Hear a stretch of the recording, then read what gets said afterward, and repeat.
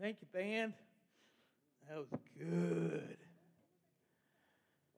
Man, oh man. You can see.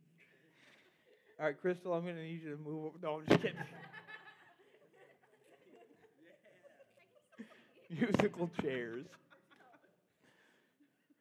All right. We are here. The last week of W.W.J.D. The last week. Hey, thanks. Now I can really move. Just don't pull a Jason and just move everything with me. And yeah, was anybody there on? Was that Saturday or Sunday 11:15? He started moving the whole entire rug with him because he got so excited. It was pretty great. I don't wanna. My knees don't want to dance for you. No. Anyway, hey, glad you guys are here. Glad that you guys have been here through this year. It struck me as I was standing in the back there and kind of looking over everybody and worshiping with you. It's been a kind of crazy year, right? So I honestly want to say thank you. Thank you for staying with ISM. A year like this, a transition year, can be really hard. And it is the kind of thing where a lot of people will step away. A lot of people have stepped away, and that is okay. Change is okay. Change is good. But I truly want to thank you, from band members, from tech team, from every person who has been here, whether you're back for the first time in a long time, or I'm not calling you out. Seriously, I'm thankful you're here. I'm glad you're here. And you guys have been here earlier. You guys have been here throughout. But whether you guys have been in and out, whether you've been here each week, certain seasons, truly, thank you. Because I was real worried this year. And not worried about you guys, but worried about what was going to happen. I really had no idea. I had no idea what this year was going to look like, how hard this year was going to be, or easy this year was going to be. It was pretty hard. And we took, if I'm honest, we took some hits in ISM this year. I know you guys felt it.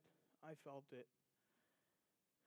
From whether it's feeling weird that numbers have dropped or people aren't coming, or whether it's been just the realization of somebody not being here or whatever. But you guys have stayed consistent. You guys have stayed honorable to ISM. We've connected, we chat, we talk on the weekends. So honestly, truly, thank you for making ISM what it was this year. I mean that. Transitioning awkwardly into the message. We're in our last week of WWJD. This, of course, has been the series where we have talked about what are the things that we wish Jesus would show us how to do, would tell us how to do, would be walking alongside with us. And we've talked about all kinds of things. We've talked about kindness, talked about politics, talked about interaction with the LGBTQ community last week. But this last week, as we head into the summer, for seniors heading into a entirely new part of life, a new chapter for you guys, I wanted to go into the question that I feel like we ask Jesus often. And the question is basically, Jesus, how do I make the right choice? And the reality is, this question doesn't go away. I am 33 years old and I still ask this question.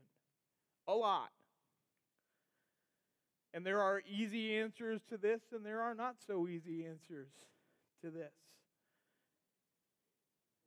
But there is a guide that the Lord has given us, I feel. And the reality is this, there's kind of two scenarios where we ask this question. I feel like that question of like, what's the right choice, God, comes out in two different ways. The first is kind of the everyday choices. And this can look different for different people, but it's kind of like those questions anywhere from, I know I've heard of people that are like, Jesus, what should I wear? What is the right choice to wear today? What should I eat today? Which maybe isn't the right question to ask, but could be open to what the Spirit may need to tell you. All the way to during the day, what choice should I make? How should I, the quick choices. I'm put in a situation and somebody says something to me, what's my choice? What's my reaction? And then the other one is, where I feel like we ask this question, is the big choices. The things that we come up to in our life that feels like a fork in the road. And it stops and it goes left and it goes right. We have to figure out, which way do we go? Which way should I go? And the big choice that it feels like it falls on us. For seniors, juniors probably feel it. I mean, I think all high schoolers feel it in some way, but that question most noticeably, I think, looms with, what am I doing when I graduate? Am I going to college? What college am I going to do? What's my major? Who's going to be my roommates? Or am I living at home? Am I going into the workforce? Am I going into a trade school? Am I going into the military? The options, of course, are there. And seniors, you guys have been facing that question, right? You felt it this whole year. Juniors, I'm guessing you feels like it's breathing down your neck. And then I feel like even sophomores, freshmen, people are basically asking that question of you already. What are you going to do when you graduate? How are you going to get there? What classes are you going to take? What AP classes are you going to take? Or are you going to go to work to school or something? What's it going to be? What are those decisions that you're going to make? So I want to start in the everyday choices area. And I just want to give three areas, 3 words of wisdom from God, from Scripture, in this area. And the first, when it comes to making those everyday choices, the choices of how do I treat this person? How do I react when they treat me that way? What am I going to do? What choice am I going to make when this happens in class? How am I going to choose in class? The first, you've probably all heard it in some variation, but it is think first. Think first. Proverbs, which is a fantastic book that is also wildly convicting because it is extremely clear on what you should and shouldn't do in many, many areas. And many of those areas are areas that we all struggle in. And so when they say something and you're like, I'm not doing that well, it's great. So if you ever want to feel motivated, convicted, and pushed, read Proverbs. But Proverbs 18, verse 13 says, to answer before listening, that is folly and shame. The idea of taking a second, hearing what someone says, taking a second to react, to realize, to react, to take in your environment, your emotions, taking a second to think before you react. There's a number of proverbs, especially, that talk about this idea. But you just come face to face with this, and it's an obvious thing, I feel like. I feel like it's something that a lot of people say over and over again, and then we get to the end of each day, and we go, oh, I could have thought way better about how I did that. I totally should have thought first before I did that or said that to that person. But the reality is, we're in a world and in a church, in a lot of ways, that less and less values the think first. What's your reaction? What's your emotions? How do you feel? Tell us.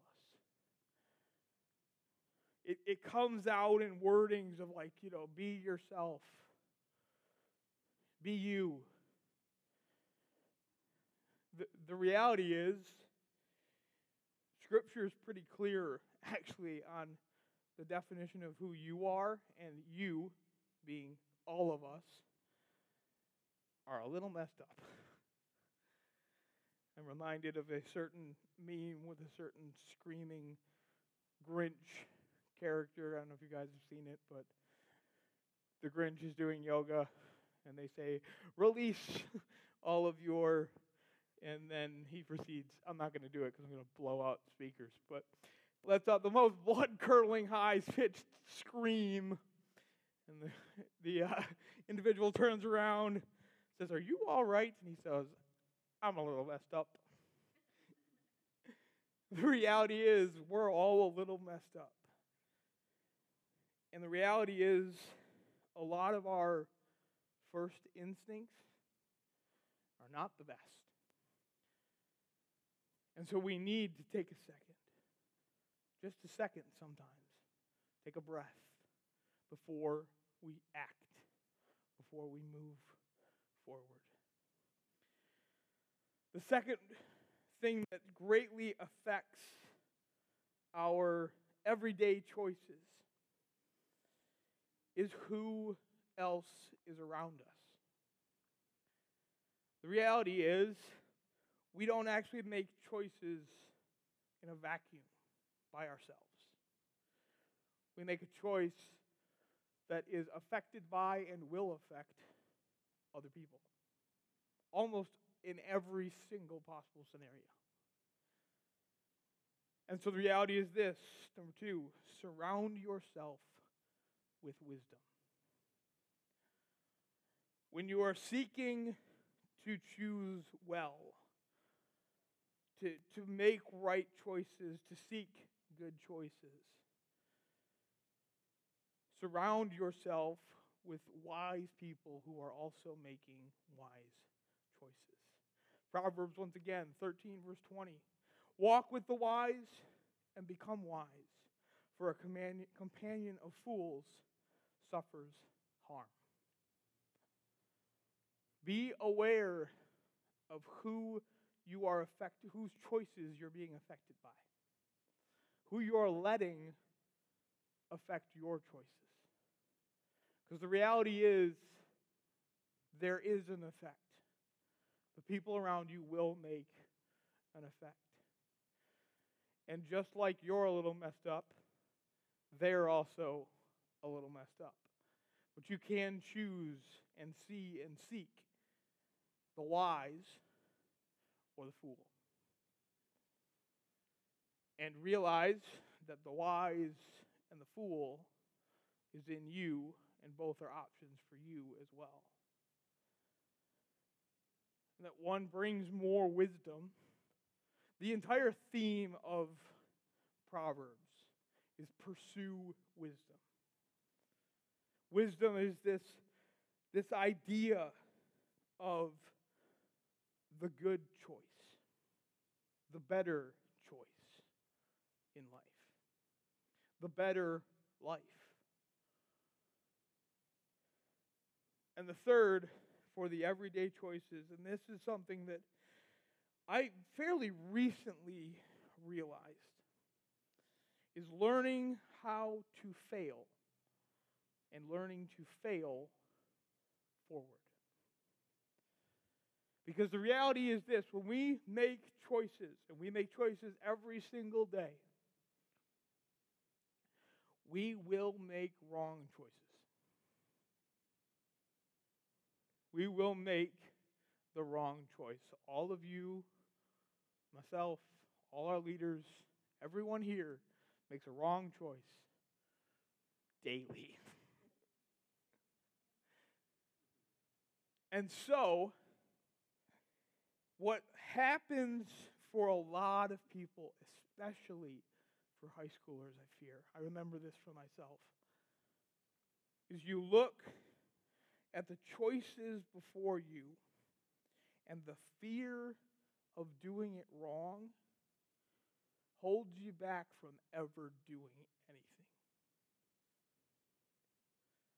The fear of failure becomes the greatest motivator in your life. And what that means is it robs you of God's good life for you. Because the reality is this, that we all have to accept: we will fail. Every single one of it. Or maybe I should say it this way: I will fail. And you can say it with me out loud or in person or inside. I will fail. And so, what are you going to do in failure? How are you going to react? Is it going to become an attack on you? And suddenly the failure makes you a failure? And suddenly it goes from a choice you made to an identity question? It happens like that. It happens so fast. And it is arguably the devil's greatest lie. He has perfected that train of thought. Those lies that just fall like dominoes. I screwed up once. I am and always will be a failure. Somehow you get there so fast. I do. But if we understand that we're going to fail, that we receive the grace of God every single moment, as it says in Scripture, a righteous man falls 7 times, but gets up again. 7 times. Not once. And it's done. It is the question of, will you get back up? And the idea of failing forward, of when that failure hits you, when you made that choice, you realize you're wrong, do you learn from it? Do you learn when you hurt that person? Do you learn how to care for people better? When you failed and let someone down, does it become a motivator to strengthen your faithfulness? Whatever it is that leads to your failure, do you see the root of it and try to root that out?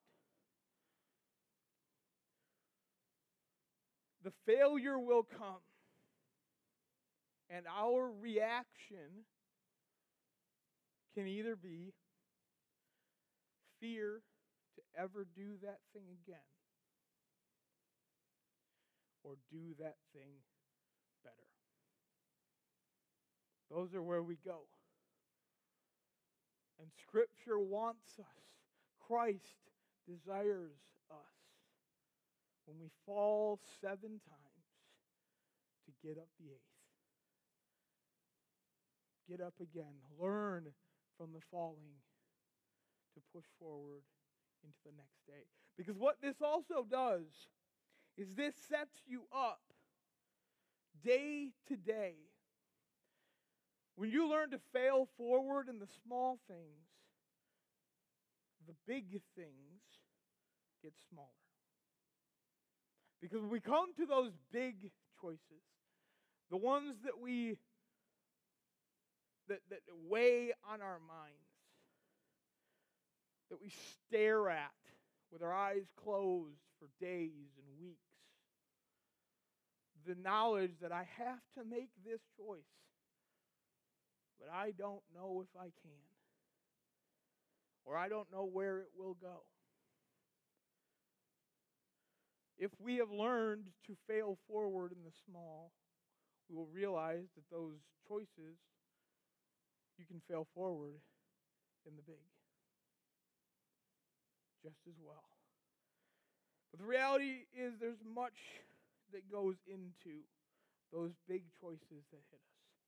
And these are not necessarily things that will happen every time, but at the same time, the things that you've learned, that you pursue, that you work on in those everyday choices can be applied to the big ones. And so when you take time and you think first in the small choices, when it comes to the big choices, take time.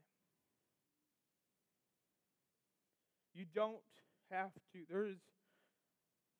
I would be shocked if there is ever a scenario where a big choice enters into your life and you have to make the choice in that moment. I'm not saying it will not ever happen, and you can rely on the next two things within that. But the reality is you can take time. When the big questions come, seek God's wisdom. Take time, take a step back, analyze, look at it, see it, and then seek God's wisdom in that time. Don't, and here's where I fall. I take all of the time and I analyze all of the possibilities and take them all to their utmost destruction and never seek God's wisdom.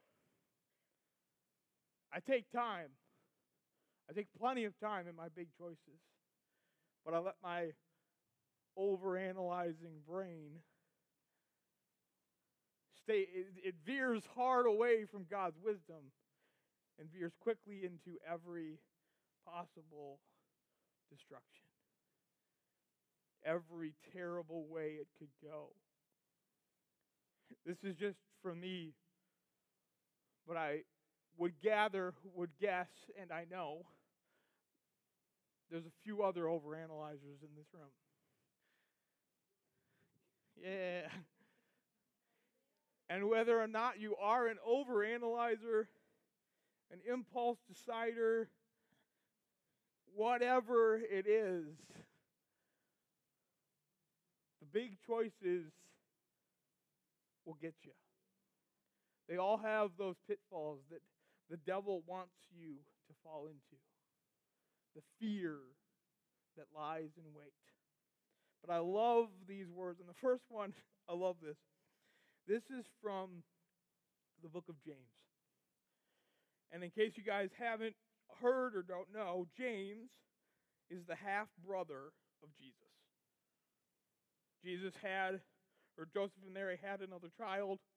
His name was James. He became one of the disciples. And I'm telling you, the book of James is fascinating when you realize that it's written by his brother. Because I think most all of you have siblings.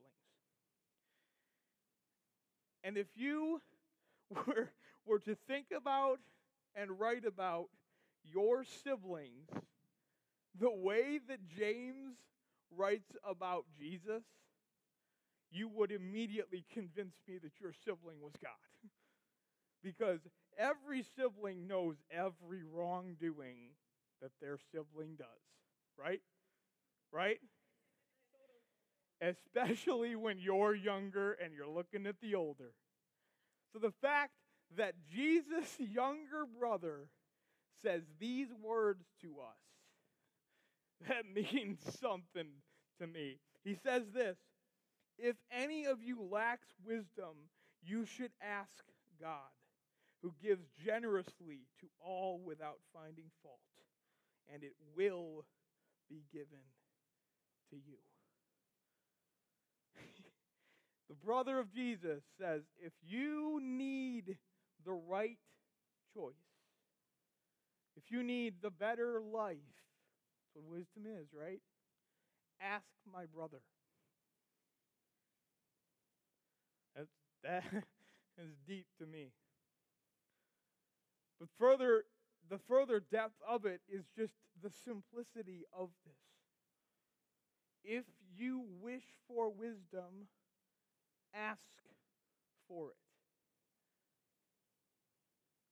it. It's astonishingly simple because we complicate it. Every time we complicate it. We come into the question, we come into the choice, and we look and we stare at that choice, and it gets complicated. And we're like, well, can God really help in this? I don't know if He really talks about this in the Scripture, so I don't know if He really has something to say about this. I think I'm just going to have to probably figure it out on my own. Ask. That's what James is saying. Ask for wisdom, and He will give it to you. And then from there, we go back to Proverbs. Proverbs 3, 5, and 6. Trust in the Lord with all your heart, and lean not on your own understanding. Gosh, that part is hard. In all your ways submit to Him. Also really hard. And He will make your paths straight. We walk up in our path to the fork in the road where the paths diverge. And we wonder which way to go. What is the right choice?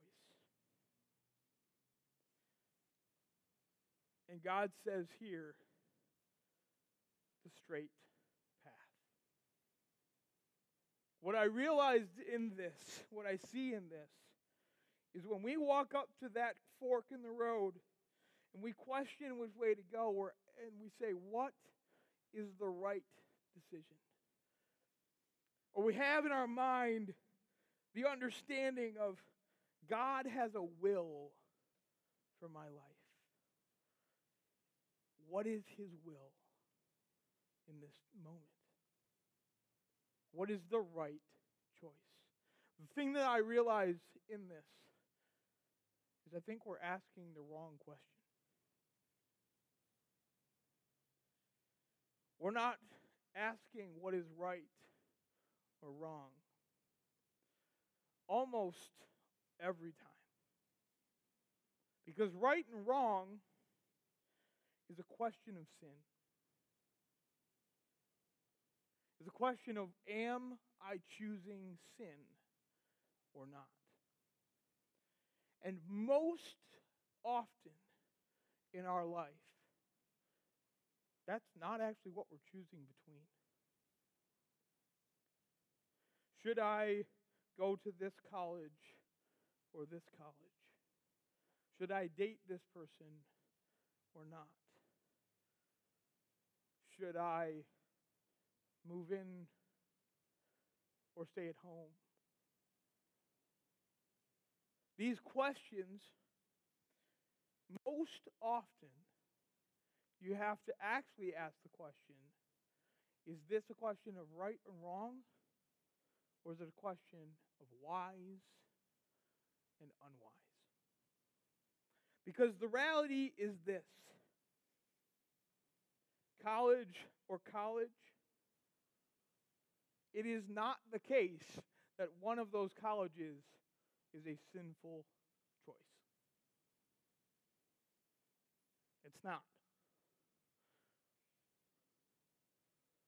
The choices that we come up to, and this is what has felt a pressure on me for years in my life. I look at that question, that choice before me, and I look at it and I say, if I chose the wrong one, it ruins God's will for me. That's what I believed. I believed that the choice I made, if I made it wrong, God's will broke. And I would be wandering without God's will the rest of my days. That's not how God works. What God does is God walks in your path and makes your path straight. And so the reality is, you do need to ask the question of right and wrong. If you find yourself choosing between sin and not sin, choose not sin. Thankfully, Scripture is clear on sin. The Spirit convicts. But when it comes to all those other questions, those other choices in our life, just take off the pressure. The pressure that you put on yourself, that God is watching your choice and will judge which way you go. He's not waiting to judge your choice. He's waiting to continue the journey. He will walk with you at either college. He will walk with you with or without a girlfriend or boyfriend. He will walk with you from home or from school or from the military or from wherever. He will walk with you with those friends or without those friends. And so we've come to this part. The wisdom, is this a wise choice? Does this step me toward a better life or a worse life? That is a question that is a reality. We may choose things that make life harder for us. Let me rephrase that. We will choose things that will make life harder for us. But God will walk right down that path just as much as He would the other. God will never leave you nor forsake you. That includes the choices you make. But then it falls, I don't know about you guys, but then those questions, those choices still rest heavy on my head. Some of them are not easy choices. I'm not saying that walking in this way will suddenly make every choice easy. But what it does do, what I hope it does, what I'm seeking to do in my own choices, is to move away from the pressure of that and move into the forgiveness and grace and vision that God has for me. Philippians 4 has an astonishing section on decision making. Do not be anxious about anything. Gosh. Every time I read it, I'm like, dang it. But I'm anxious about a lot of things. Do not be anxious about anything. That's not a condemning statement from Christ. That's a comfort statement from Christ. That is a God who knows anxiety, who understands entirely anxiety, and knows that every scenario that your anxious mind has created for you He's already there. That every possible thing that the anxious mind that reels and reels against you, He has power over. Do not be anxious about anything, because nothing is outside of Him. But in every situation, by prayer and petition, with thanksgiving, present your requests to God. God, help me make this choice. And the peace of God, which transcends all understanding, will guard your hearts and your minds in Christ Jesus. And finally, brothers, whatever is true, whatever is noble, whatever is right, whatever is pure, whatever is lovely, whatever is admirable, if anything is excellent or praiseworthy, think about such things.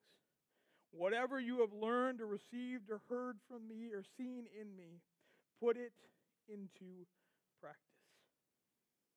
And the God of peace will be with you. He starts in anxiety, because it's where we start. And then he goes into your requests, your desire, your ask for wisdom. And I find it very interesting that there is nowhere in there, despite talking about the requests, nowhere in this passage does it say God answers your request.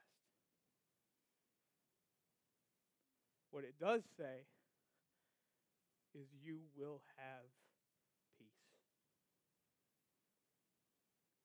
The reality is this: the questions, the requests that we seek in our lives are good, and God wants to hear them. But the reality is, He will give you peace in any request.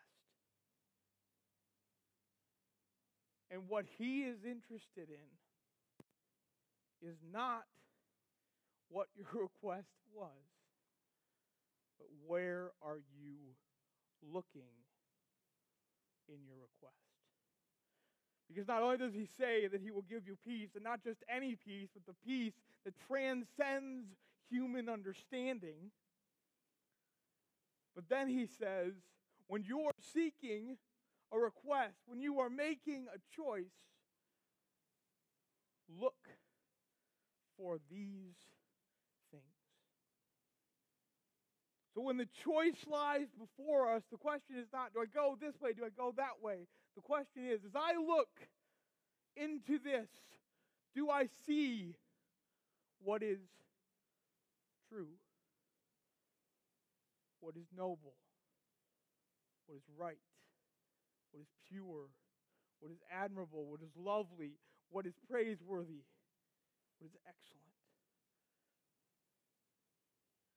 Why do we have peace? Because if our vision is looking for the things that God has for our lives, the good things on this earth, and He just gave us a list, then the decision is there. Move toward these things. And so if you stand at a choice, if you stand between two things and you look out and both of them are good and true and pure and lovely, the pressure then is gone. You have two fantastic choices. Not a pressure of which one you have to take. But if you look out there and one stands true, noble, right, true, and the other lacks those things, move toward this. God gives us a list. God gives us goggles to look through when making our choices. When we make the choice, He says, don't be anxious. I'm right here. Right here. And I hear what you're asking. I hear it. And thank you for bringing it to me. And now, let's take a look. What is the best life to choose? What is the true, noble, right, pure, lovely, admirable, excellent, praiseworthy life? The reality is, God steps in, gives us the goggles to look through, the peace to make the choice, and the desire. He brings in a desire, but He also brings in grace. And the reminder is this: when you take that step, when you choose that thing, God's grace and truth will go with you. And so if you make the wrong choice, you are forgiven. If you make the wrong choice, you can forgive yourself. When someone else makes the wrong choice, there is forgiveness from you and for them, from you and for you. The wrong choices will come, and God will bring another choice to you. You are never forsaken in your choice, never left behind, forgotten, or too far. And the pressure that we place on ourselves is not what God desires for us. He brings peace and a desire for us to trust in Him, seek what He shows us, and learn each step of the way. Let's pray. Father God, guide our steps. Set us free from the anxiety that entangles. Grant us peace. Show us your way, your wisdom, your understanding.